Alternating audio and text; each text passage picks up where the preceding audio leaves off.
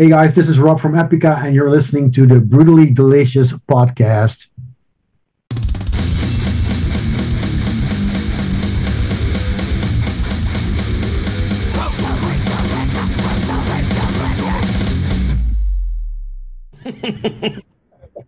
I can't tell you how many podcasts were like, that was great. And Bruce is like, I didn't hit record. Don't believe the thing he said. That's a bunch of BS. This is the most professional podcast you'll ever be on. Yeah. By the way, that's a fantastic shirt. Oh, thank you so much. I love it. And that's probably my favorite album right there, too. Oh, yeah. I can imagine. Yeah. I love the Hellboy figurines in the background. I don't even... Yeah, this is still this is peanuts, man. I've got a huge collection over here. Are you in the Netherlands just right now? Just like any nerd, most of the stuff is still boxed actually, but yeah. I'm always out of space. That's the main problem. Yeah. All right, we can just start and Rena will jump in. I guess. You got a great CD collection too. My God. Yeah, this is also still just a fraction. So you're a collector, is what you're saying? Yeah, pretty much. Mostly horror stuff? Well, actually, mostly Mike Mignola based stuff if it comes to the whole comic thing. And yeah, like you notice Hellboy, I'm a huge Hellboy fan. I mean, this says enough, right? Oh, wow. Yeah. So there's Rena. Hello there. How are you, Rob? I guess it's good morning for you. She's in Finland. In Finland, then it's later for us. It's for you. It's 7, right? Spot on. 7 exactly. I know my time zones. Clearly, for me, there's still kind of some sort of sorcery. I don't understand how that shit works. Yeah, I know. I know how that feels, especially on tour. So I'm gonna jump right in. Sure. Bruce, are we recording? Because I am recording. Yeah, I see this crap I got to put up with, Rob. It's not right. Yeah, it's classic. Yeah, it's classic. Yeah. So I saw the Hellfest broadcast. Freaking amazing. What was it like being out there? It was great to be back again. I mean, last time we played there was in, if I'm correct, 2015, I guess. It was with the Quantum Enigma. So it's been a while, and especially with the whole pandemic crap going on, it's such a relief to be able to do stuff like this again. And it's always a big, we always get a big rush of playing in France anyway, because I don't know if you ever been to Hellfest before, but the crowd over there is amazing. Absolutely amazing. I mean, the crowd looked, and we were talking to somebody just previously, Einherger, or however you pronounce it, and they were saying the same thing. It was just absolute insanity with all those people there. Yeah, absolutely. Yeah. Even though it was a pretty cloudy day, because I believe the week before it was hot and a lot of people were dehydrated and everything. But because this year they did 2 weeks, they did like 2 editions in one. Yeah, it was pretty insane as well, I must say. Because when I saw the bill, I was like, "How the hell are you guys going to organize this?" But they did it, and it was absolutely amazing. Well, I was thoroughly impressed by your set, and I've seen you many times before out on the boat and. Out on and around, and it was a great set again. So, thank you. Beautiful. The stage show for you guys keeps kind of getting bigger and bigger. That's the whole idea, yeah. And more fire, which I find really cool. I love the fire. Yeah. I didn't know anything about Epica until 2011, and I was on 70,000 Tons of Metal, and I wasn't a metalhead. And I was drinking at the bar when I met this guy at the bar, and we just started talking. And I was like, "Oh, what brings you here?" He's like, "Oh, I'm playing." I was like, "Oh, cool. What band are you in?" He's like, "Epica." I was like, "I've never heard of you guys. I'll check you out, I guess." And you were playing on the pool deck, and it was Aryan, and I ended up at the bar, obviously, yeah. Where else? So I ended up drinking with him and Isaac quite a bit one night. Right. And cool. I just couldn't believe, because I'd never heard of them or heard of Epica at all, and I fell in love with the band at that set. Like, it was just so, I'd never heard that type of music before. And I came from Canada. I'm very kind of sheltered in my metal world at the time. 70,000 Tons of Metal really opened my eyes to what metal was. And I bet that must have been pretty traumatizing for you as well. The first metal experience on such a boat with all those crazy idiots like being stuck together on a boat for 4 days or something like that. It was a religious experience, man. It was like the best that's a time of good my thing. life. I was just I'm happy like, to hear that. yeah, I'm like, I'm never going back, you know? And it really turned me into a fan, and I've been following ever since. And it's just amazing to watch how you guys are constantly like growing. Everything you do is growing. The productions are growing. The stage productions are growing. Like artistically, you're constantly growing. Mhm. And it's something that I find inspiring personally. Okay. Now, I just saw you went through and did a huge tour of Mexico, Right. which must have been kind of interesting. How was that? Yeah, that's pretty correct. It was very interesting, to be honest. Um, First of all, I must say that we were a little bit afraid that it would have been like perhaps because we did 9 shows there. I thought like maybe it's a little bit too much just for Mexico, because it's the first time that we did like 9 shows in one run in Mexico, just one country. And since the whole thing that's been going on with the pandemic and ticket sales going down and everything, I was a little bit afraid that it might be a little bit of a bummer, that tour. But holy shit, it was such an amazing tour, and a lot of people showed up. And wow, just one word, wow! It was an amazing tour. It's one of the coolest tours that we ever done. I can tell you. Some of the footage I saw from there, it looked like you guys were playing like tens of thousands. Like it was just packed. Everything was jammed. Yeah, absolutely. Yeah, even I mean, I must say it also blew our minds. We didn't expect it at all, because I mean, things also here in Europe, there are a lot of bands that are coming over here, and even with like bigger names, sometimes they play at the venues that they normally play, and they're not even sold out, or they close the balcony and stuff like that. We were kind of expecting the same thing to happen in Mexico as well, but no, not at all. Not at all. So that brings me to my next question then, because like when I remember I came back from 70,000 Tons of Metal 2011, and I used to teach audio engineering, and I had a student from Brazil, and I was like, I told her, oh man, I saw this band Epica. She goes, oh my God, I love that band. They're like the Backstreet Boys in Brazil, man. They're huge. And then as I started to learn, no, I don't mean that. That's what she told me. I'm just repeating it. And I noticed like in South America, metal and you guys are quite huge. Mhm. And in Mexico, so what is it in the US and Canada that we're not getting? You know, as a general population, what are we missing? I guess you can kind of compare it to Europe as well. I guess we're all pretty spoiled. I guess that's the main thing. And also that there's like, I hate to use that word, but perhaps there's a little bit of a saturation of the market as well. Perhaps a little bit of an overkill if it comes to bands.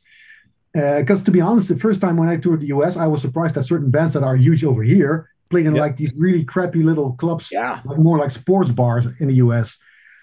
And that's the same thing, like compared to if you go to South America, Central America, I guess there many years ago, there weren't that many bands actually touring over there. And I remember actually before I joined the band, Epica was one of the very first metal bands actually to go there. Because I remember when Mark told me, because I have known Mark for many, many years, when he told me like, we're going to do a tour in Mexico, like 15 or 20 years ago or something like that.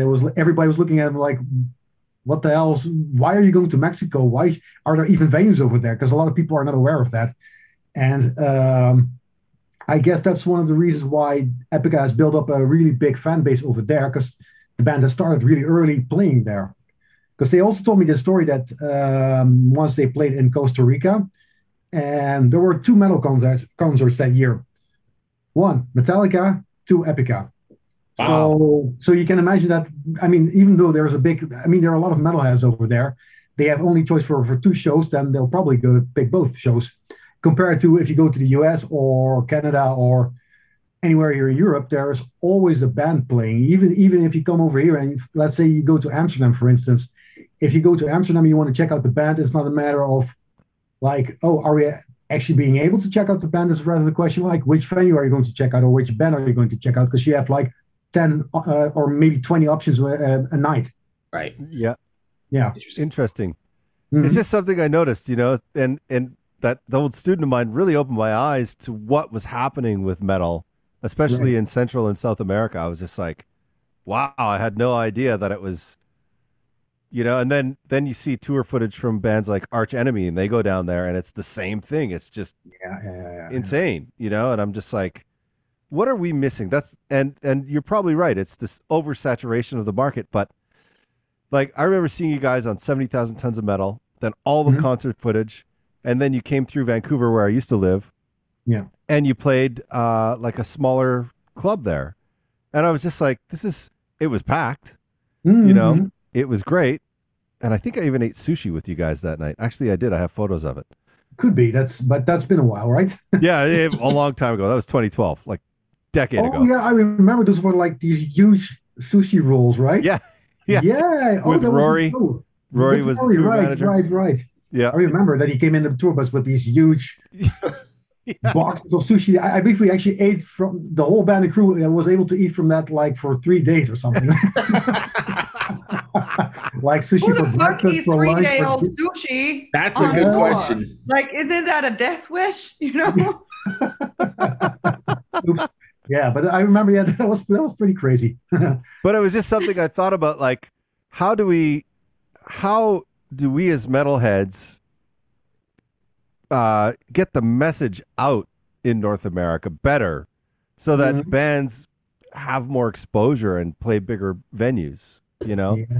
I don't have the answer. It's just a question I have all the time. Yeah, I can imagine. But there is also a big difference that, for instance, if the runner picks us up from the airport and they put on the radio, you hear rock music.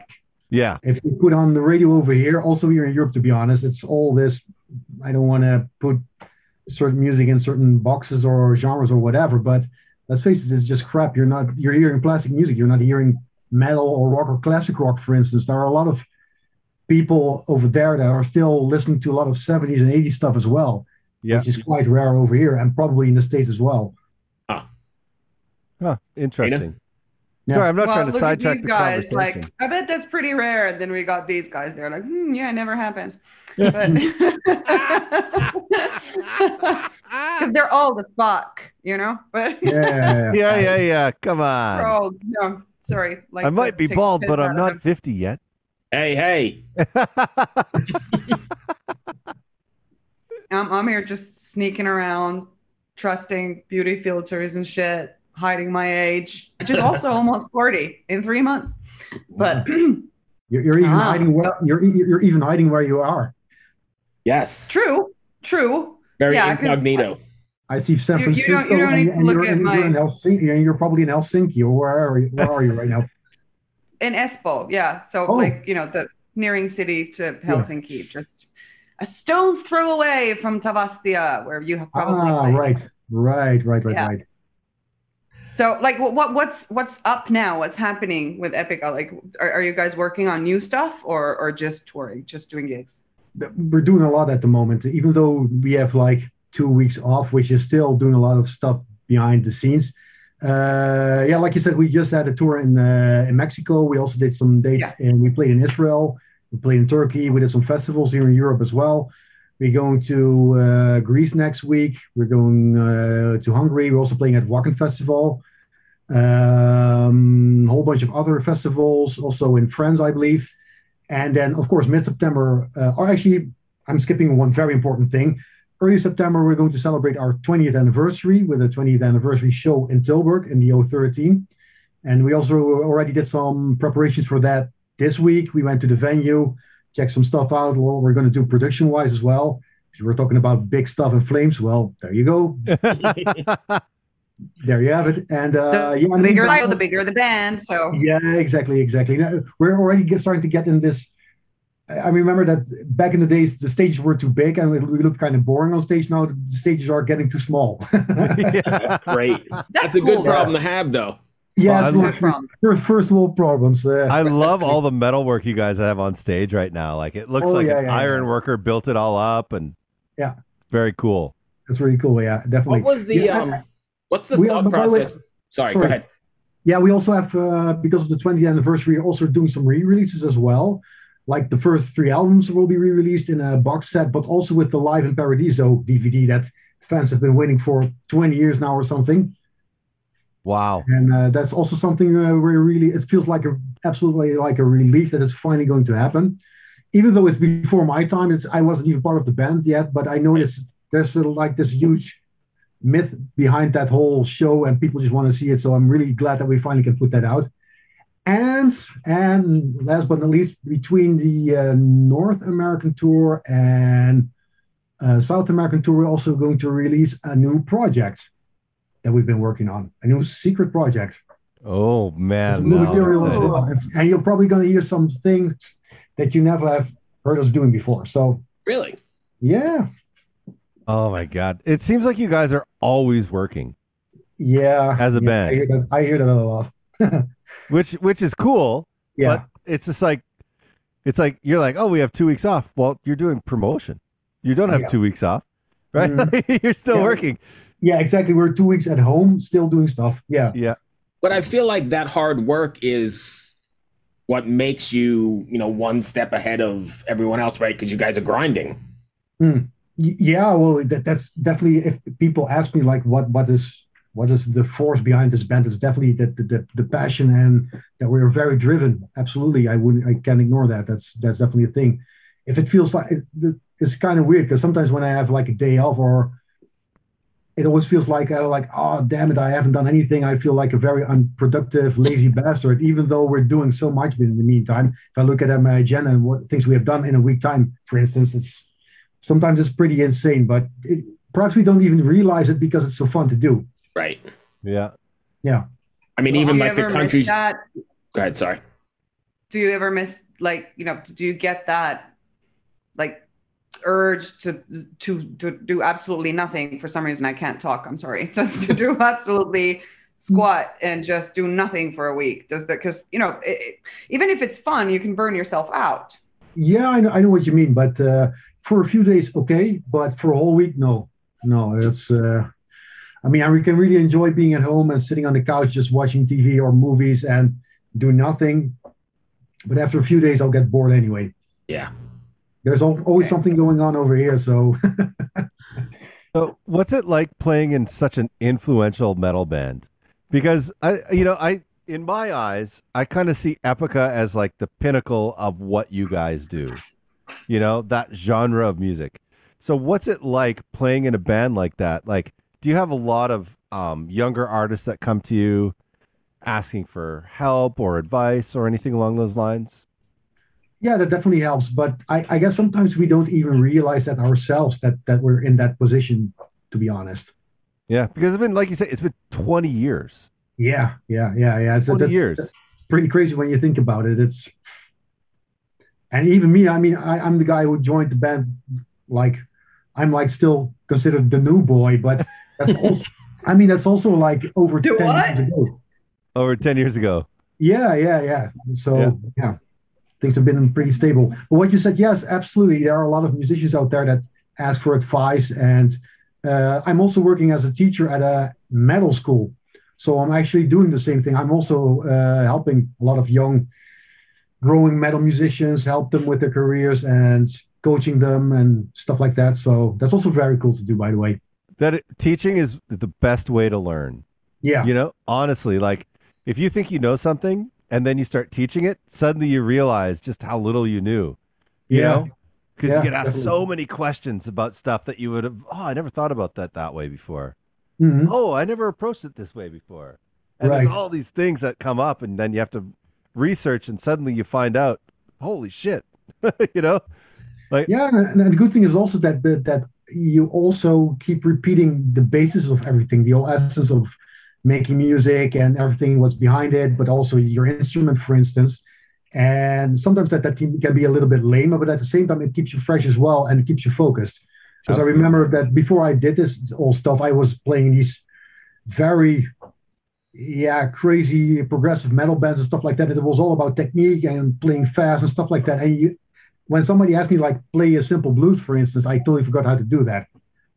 So you kind of lose your whole essence of the whole music making and everything behind it. And that's the good thing about teaching, is that you keep repeating it over and over again. Yeah, it's amazing. Do you feel a sense of responsibility then to your fans and to your students in a way, or no? Yeah, definitely. Yeah, I do feel a responsibility also to keep this whole thing alive and to, I mean, in the end, I mean, there's a new generation coming up. There are new genres coming up, and I mean, with this whole world how it's going right now, we have to definitely keep this whole thing alive. So I definitely feel a kind of a responsibility regarding that. Right, especially because there is a metal family, right? I mean, there's definitely something that holds everyone together from every country just based on the riff. Yeah, exactly. But also the whole industry is changing, and it keeps getting harder and harder for younger bands to actually break through and to go doing tourings and everything. And I mean, when you're starting as a band, you have to invest a lot, and a lot of people don't have the luxury to do that. And things are also changing. I mean, it was not like it used to be. Like you get a record deal, and here's like a huge advance of, let's say, 200 rand or whatever, so you can live of it for a couple of years. It's like, okay, you can already be happy if your record gets released. Or actually, the whole medium of records is starting to become a little bit dated as well. Yeah. I mean, if you look at the whole social media thing and the whole streaming platforms and everything, that the whole like music as a physical product is definitely, it's still something for the purists and for the like diehard fans, but it's definitely a thing that's, yeah, it's gone basically. Yeah. Rena? That is a huge shift. Yeah, it is. It's massive. And I don't know how bands make that up, honestly, that revenue loss. Yeah. That's something I don't understand personally, and a lot of people with smarter minds have probably figured it out, but I don't know. Yeah, well, that's also one of the reasons why bands also need to play, especially if it comes to metal bands. You have to tour if you want to make money. You want to be able to live of it, because that's also the thing. A lot of people think that, oh, these guys are playing these huge shows, they must be rich and everything. That's complete nonsense. I mean, we just have like a normal, we make a living out of it, and we were still making, we're still being able, also during the pandemic when we had the lockdown, we weren't able to play. We still had enough money to make a living out of that. That's all fine. I'm really being very grateful for that as well. But it's already pretty much a pain in the ass to be able to make a living out of this. So, yeah. Well, like I saw, like on the one sheet that was sent over, it's like 1,000 shows in 60 countries. Mm-hmm. Mm-hmm. Like when you think about that, that's a huge commitment. Yeah, it is. Like how many dates a year are you guys on the road? Like pre-pandemic. Yeah. Well, time-wise, we're always like during like a regular year, I would say like 6 out of 12 months we're on the road, definitely. Oh, wow. Yeah. That's crazy. So you're grinding, and I think that makes a difference. Yeah, definitely. So like 180 to 200 days a year, you're out. Yeah. That's hard work.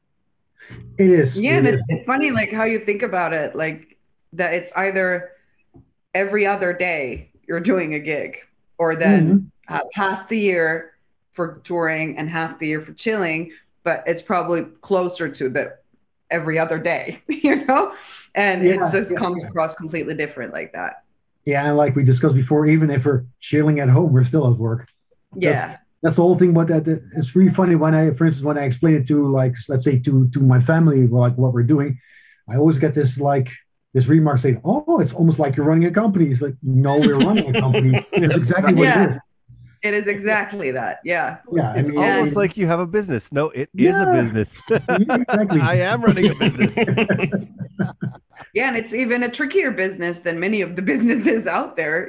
Like it's windier. It's more like sort of at the mercy of the circumstances, like these pandemics, and of course, like the entire industry took a hit, and the restaurant industry took a hit, and blah blah blah.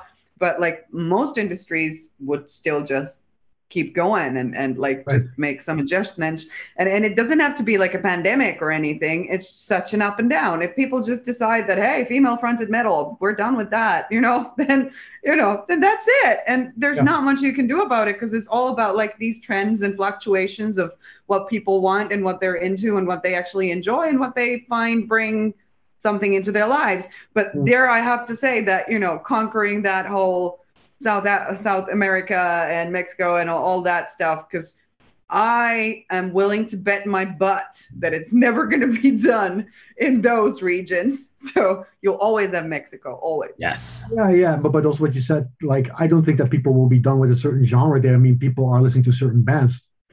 And if you're a diehard fan, then you'll care anyway. You don't care. I mean, that's something that I also kind of, at least that from my point of view, what I kind of noticed that the whole thing about genres is kind of changing. There used to be like very strict, like, oh, this is death metal, this is black metal, this is symphonic, blah, blah, blah. And now it's all, everything is kind of mixed up anyway. It doesn't really matter anymore. People are there for the bands, and it doesn't matter anymore, like, which genre you're from. Because also these days we don't do like, normally back in the days we did packages with like bands from our own genre. That's something that's not really happening anymore.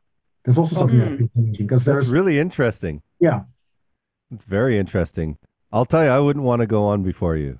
Or after you, I mean. I've seen you guys live, sure. And like, Arjen is a clock, you know? He is. Oh yeah, he is. Yeah. And you're no slouch yourself. So like, you talk about like you're on the road so much. Yeah. You never mentioned practicing your instrument, but that's also a huge part of what you have to do. Exactly. When we're on the road, that basically, I mean, the funny thing, when I joined the band, that was actually on the release date of Requiem for the Indifferent. That's when Eve decided to leave the band. And I had like 10 days to study all the songs. And when I went on tour, I also asked the guys, like, okay, when are we going to rehearse? Because, I mean, this is going to be my first tour with you guys. I haven't done a show with you guys before. How are we going to do this? And they say, like, you know, just practice. And if there are certain songs that are still kind of tricky for you, we'll do them during the sound check. So, yeah, but what about an actual rehearsal?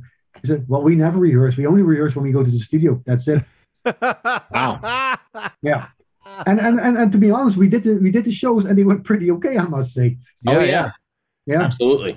Well, when everyone's a professional and they keep their chops up, that's really all that needs to happen, right? Because everyone can count, everyone can play the parts.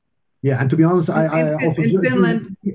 Sorry, we have this saying that goes, only the talentless rehearse, and I think it applies perfectly here.